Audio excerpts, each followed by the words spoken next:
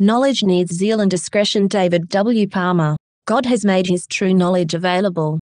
We need the foundation of our life to be made 100% from it, or it will crumble in this next season of shaking. Avoid zeal without knowledge. Romans 10:2 NKJV.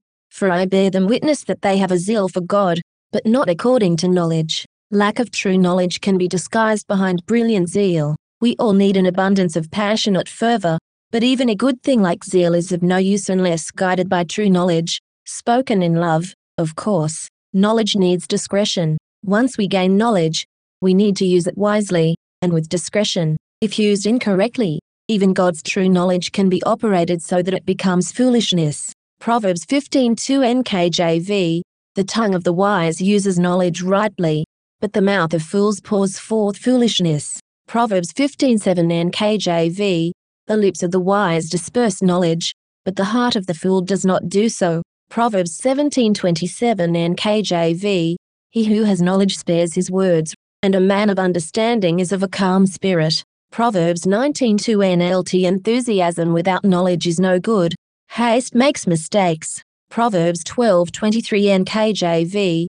A prudent man conceals knowledge, but the heart of fools proclaims foolishness. From these proverbs, we see that we need to use knowledge rightly, and that we need to share it sparingly with a calm spirit. At times, we need to conceal it altogether, if we don't find a worthy heart to share it with. Jesus said, Matthew 7:6 DKJV, do not give that which is holy to the dogs, and don't throw your pearls before swine, in case they trample them under their feet, and turn again and tear you to pieces. We must remember that even the truth, if it is not communicated in love, is not God. Ephesians 4:15 NKJV. But, speaking the truth in love, may grow up in all things into him who is the head, Christ. Let's always ensure that we deal with the truth maturely in love, and let's be wise to share truth only with those for whom it is love for them to receive it. If they are not mature enough to use it correctly, love's wisdom says not to share it with them. After all, you may trust your children implicitly, but until they reach the appropriate age, maturity, you certainly don't trust them to drive your car or to care for a baby. Similarly, truth has to be dispersed judiciously, and only to those who will not abuse it.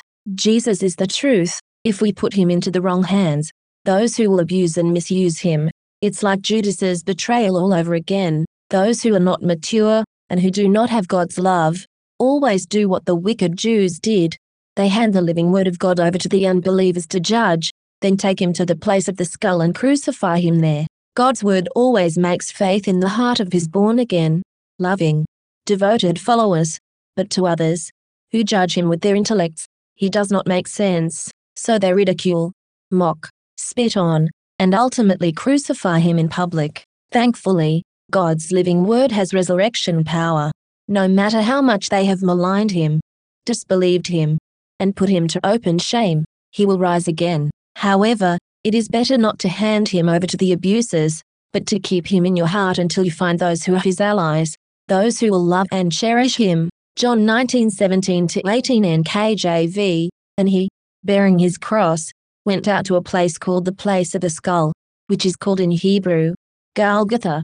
18, where they crucified him, and two others with him, one on either side, and Jesus in the center. If we take Jesus, the living word of God, to the place of the skull, he will always come carrying his cross. God designed his word to be spiritual food. He lives, and takes root, and bears fruit in our hearts, not our heads. God's primary purpose for his word is creation. He lives in willing hearts and always makes faith, but not always intellectual sense. Today, as well as ensuring we are receiving and growing in our knowledge of God's truth, let's also ensure we share it wisely, lovingly, and with insightful discretion.